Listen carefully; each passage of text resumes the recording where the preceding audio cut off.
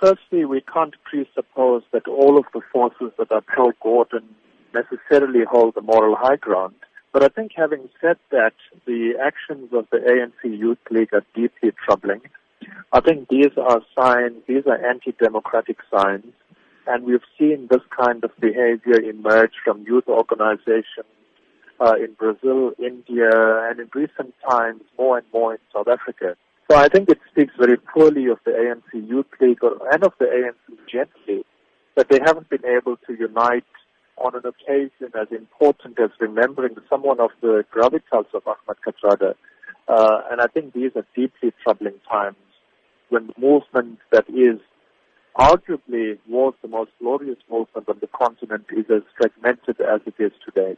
Mr. Buccus, some argue that, these were the same forces that drove Zuma into power, the forces that were able to open up and speak loudly in any function or any meeting. Do you think that this is the appropriate time to bring out these forces once again?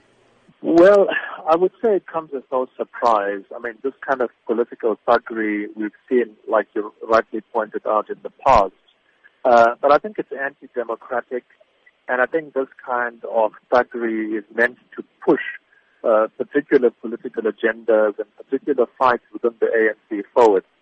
And I think it speaks very poorly of the kind of history and open debate and transparency and really robust debate that the ANC comes from for over 100 years. And to descend into this kind of thuggery is worrying. I think we need to be clear that the Youth League have always been kingmakers in the ANC. They've always been engaged in robust debate from the time of Mandela in the 40s, who added a really revolutionary vigor to the ANC and the ANC Youth League at that point. But I think it was done in a far more disciplined and in a far more kind of controlled way.